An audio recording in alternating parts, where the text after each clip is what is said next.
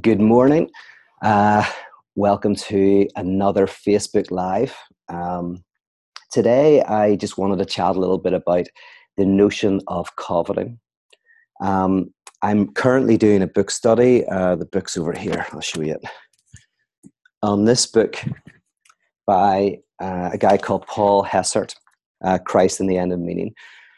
Many of you will know that because I've been talking about it a fair amount. It's actually a book that I've really enjoyed. It's one of my favorite kind of theology books, and I think it's full of very rich ideas. So today is week 8. We're going to do one more week, and then that's going to be it. If you're interested in the ideas, you can get the book study, which includes a PDF of the book. But don't worry if you don't want to do it. I'm probably going to do a number of Facebook Lives, just taking out little insights from the book. And in the chapter we're looking at the moment, he talks about this very kind of ancient word, the idea of coveting.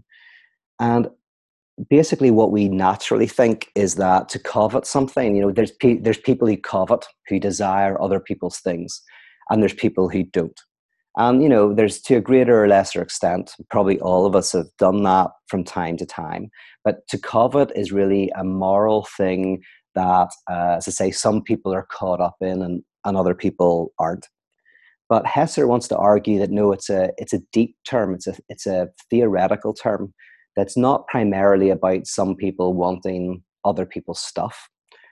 It's actually core to our very sense of self. To covet is a basic existential structure of selfhood. Now, the way I would describe that is to refer to some of my earlier work that you might know, where I talk about how the self is created primarily through two important processes. The first is separation from the world, which is usually separation from the primary caregiver, which is often your mother. Your first experience of in a sense selfhood, of being thrown into the world, as Heidegger would say, is being weaned from your mother's breast. And this is a traumatic experience, and this sets up this interesting space between what we have, which is the poverty of what we have, and what we would like to have.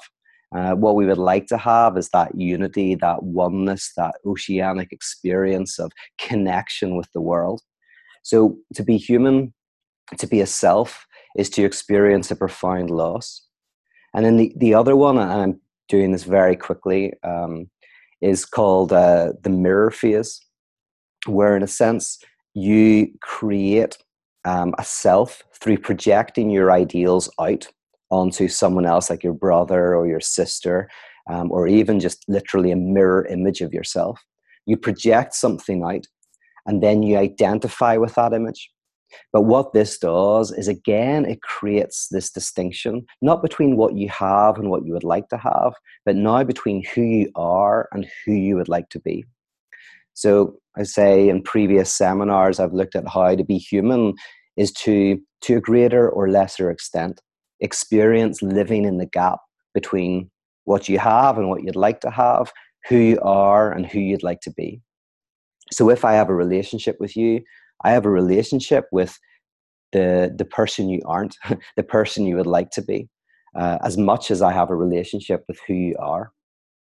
Now, in Hessert's scheme, covetousness is to desire something that you don't have, something in the future, something in a different place in space or time, that you feel would kind of make you better, would make your life better, would fulfill you in some sort of way. And so interestingly, to covet is a basic structure. You can even covet yourself. You can covet an ideal of yourself. You can covet the type of person you would like to be.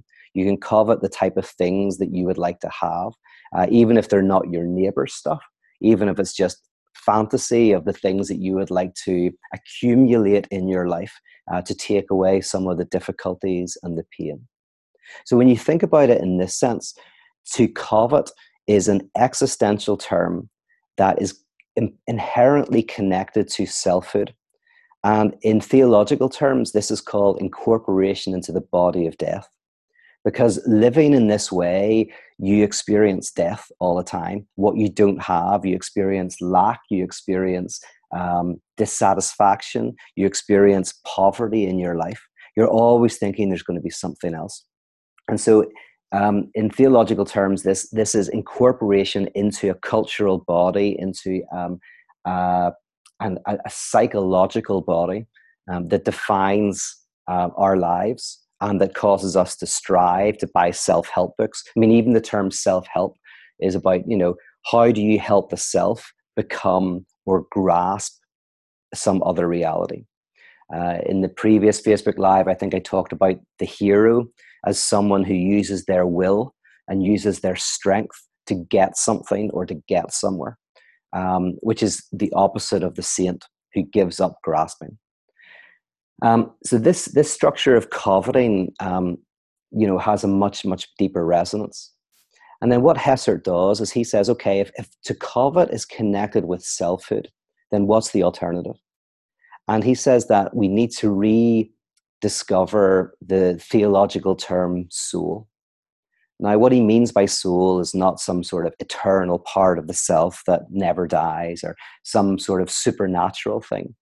He's saying that actually the best definition we have of soul would be like how the word soul is used in the Black community in America. I think that's kind of where this idea of soul kind of came from, at least in the American culture. Whenever I lived close to New York, this term was used. And it describes a person who is very at peace with themselves, who has a real depth that has come from pain, from suffering. It has come from a life well lived.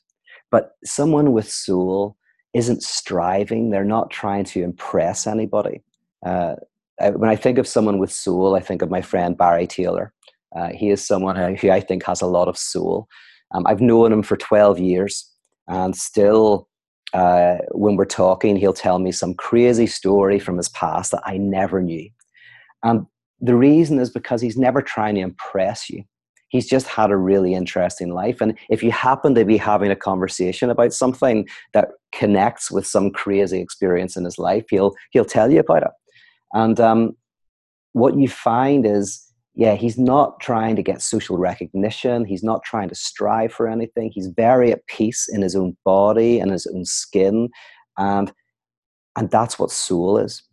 If you think of selfhood in this analogy, imagine point A and point B, and there's a horizontal line connecting them.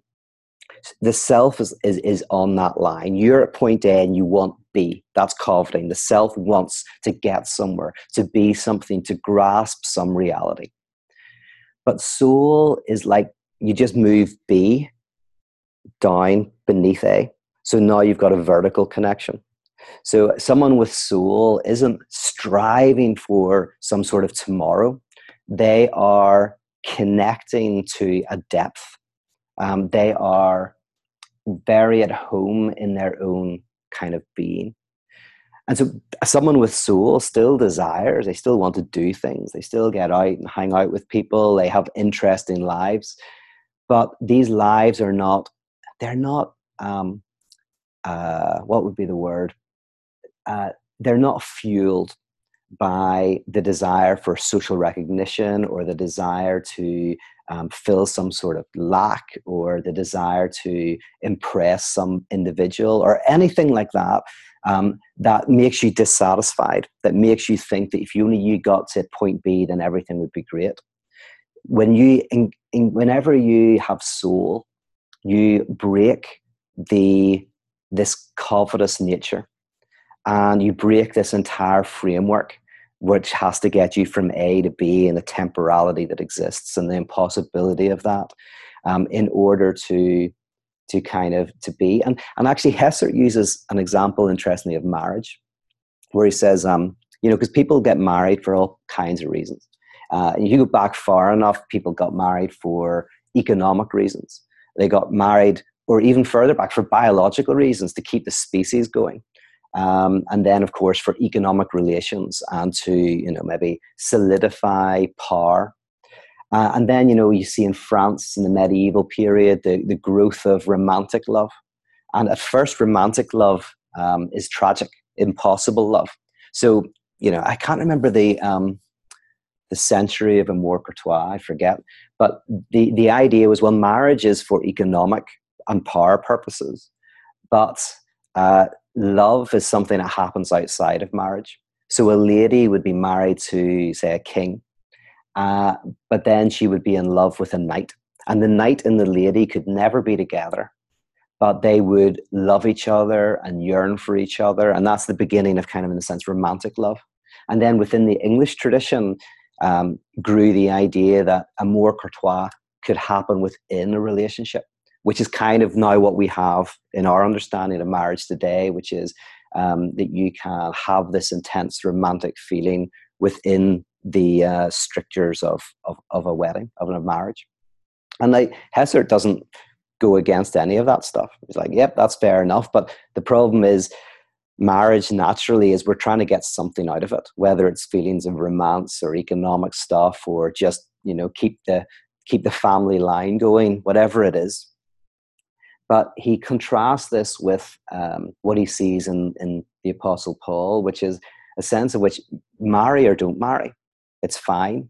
Don't do any of these things from this social sense that you have to, that you need to achieve something, that you need to get to some point. The motivation should be internal and not motivated by what society, the big other, says that you should do. So in a sense, you're not compelled then to be married or to be single or to any of these things. Those are decisions you make, but not in this sense of coveting a new life, a better life, a life that is so much richer than the one you currently have, which can dictate why we get married or why we get divorced. That somehow there is another way of being that he describes as soul. So there you go. In a couple of hours, I'm going to do a whole kind of like hour and a half on this subject. This is kind of good practice for me. So I'm just going to check to see if you have any questions or thoughts, comments, before I let you get on with your day. Let's see. Ivan says, thank you for sending me the $20 via PayPal.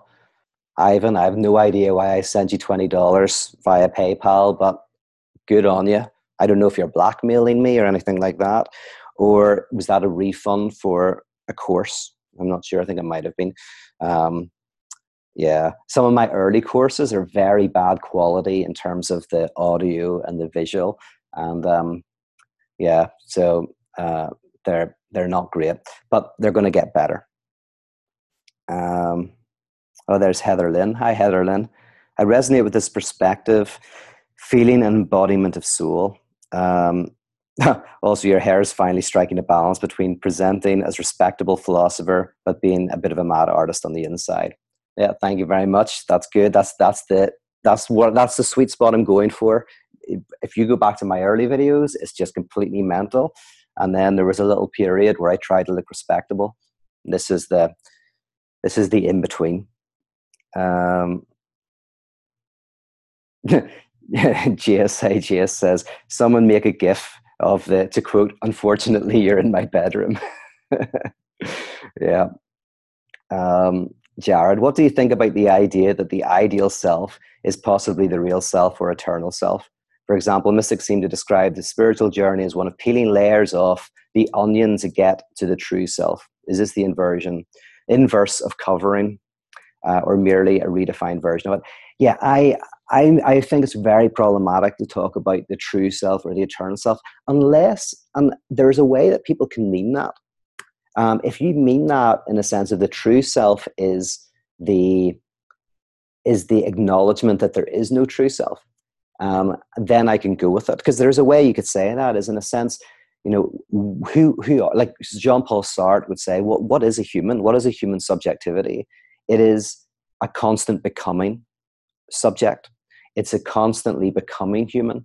So for Sartre, there is no like eternal self, but there is in a sense, which is when you come to acknowledge the in process and the construction of the self as the self, then and if you call that the true self, the problem is I think that can be a little bit misleading, because when people hear the true self, they think, oh, there is a real me, like, with the certain desires that are mine and certain kind of skills that are mine, and if I could only kind of reach that true self. And I think that's problematic, because in this notion, the ideal self is precisely a fiction. It's a fiction that is constructed through your incorporation into a cultural, religious, and political world. It's with you, because to become a self is to be embodied, not just in a physical body, but to be embodied in a cultural body. And those desires and those ways of even expressing those desires, the language that we have is given to us. They're there before we arrive and after we leave. I mean, one example is how if you go out with somebody, you can start to take on their desires. So say the person likes chess, and suddenly, you find yourself like taking an interest in that game. And then when you break up with the person, you retain that interest in the game, and it becomes your interest. In fact, sometimes couples can argue over, possessions that in one sense one person would have had no interest in before being in a relationship with that person, and now they feel invested in them. Those are bands that I like. That's music that I listen to, when perhaps it was the other person who sparked off those desires. So actually, I like your analogy of the onion. I think it's more true in a sense of like when you peel back an onion, there's nothing but the layers.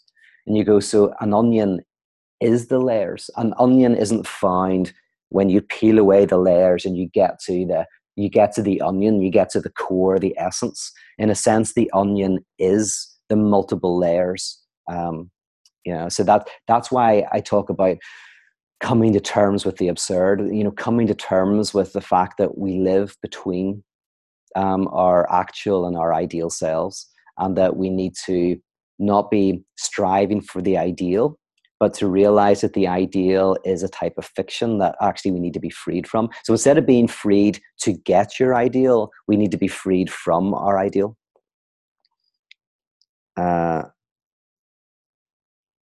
Let's see. I'll do one more and then I'll pop on.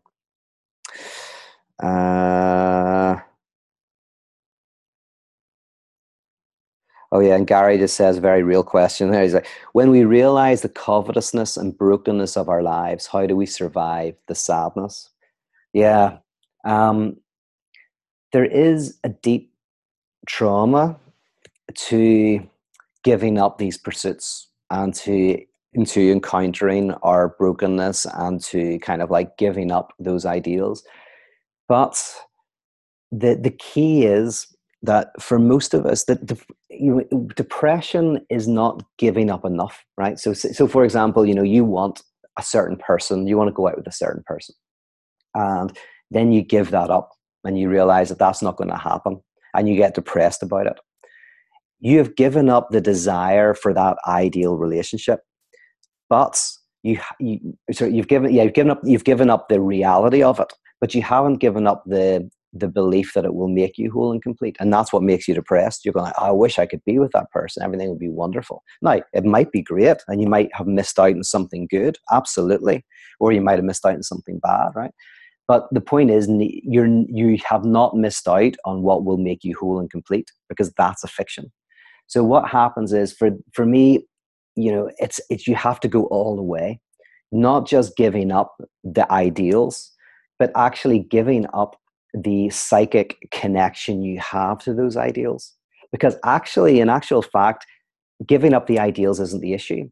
If you give up your psychic requirement to have that car, that money, that person, then you can still want it and you might still get it, but you're not psychically invested in it being perfect and wonderful and good.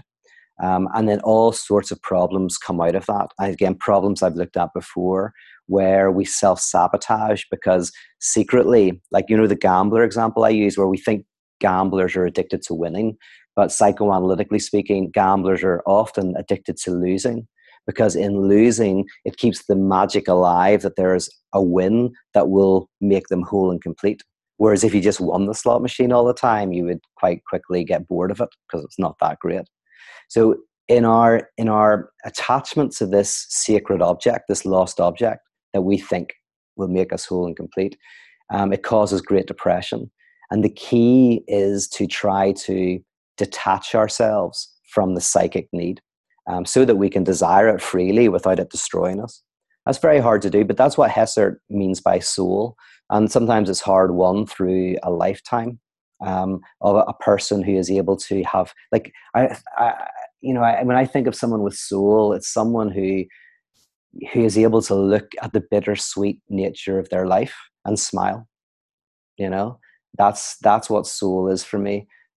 Whereas the selfhood striving is the one who is caught up in brokenness and depression, all that. And so many of us are, my goodness.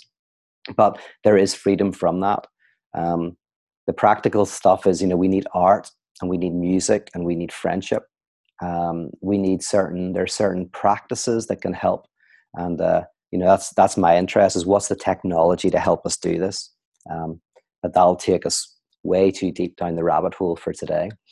So thank you for listening to me and being part of this little Facebook Live video. If you're part of the book group, then I will see you in a couple of hours. Thank you. Take care.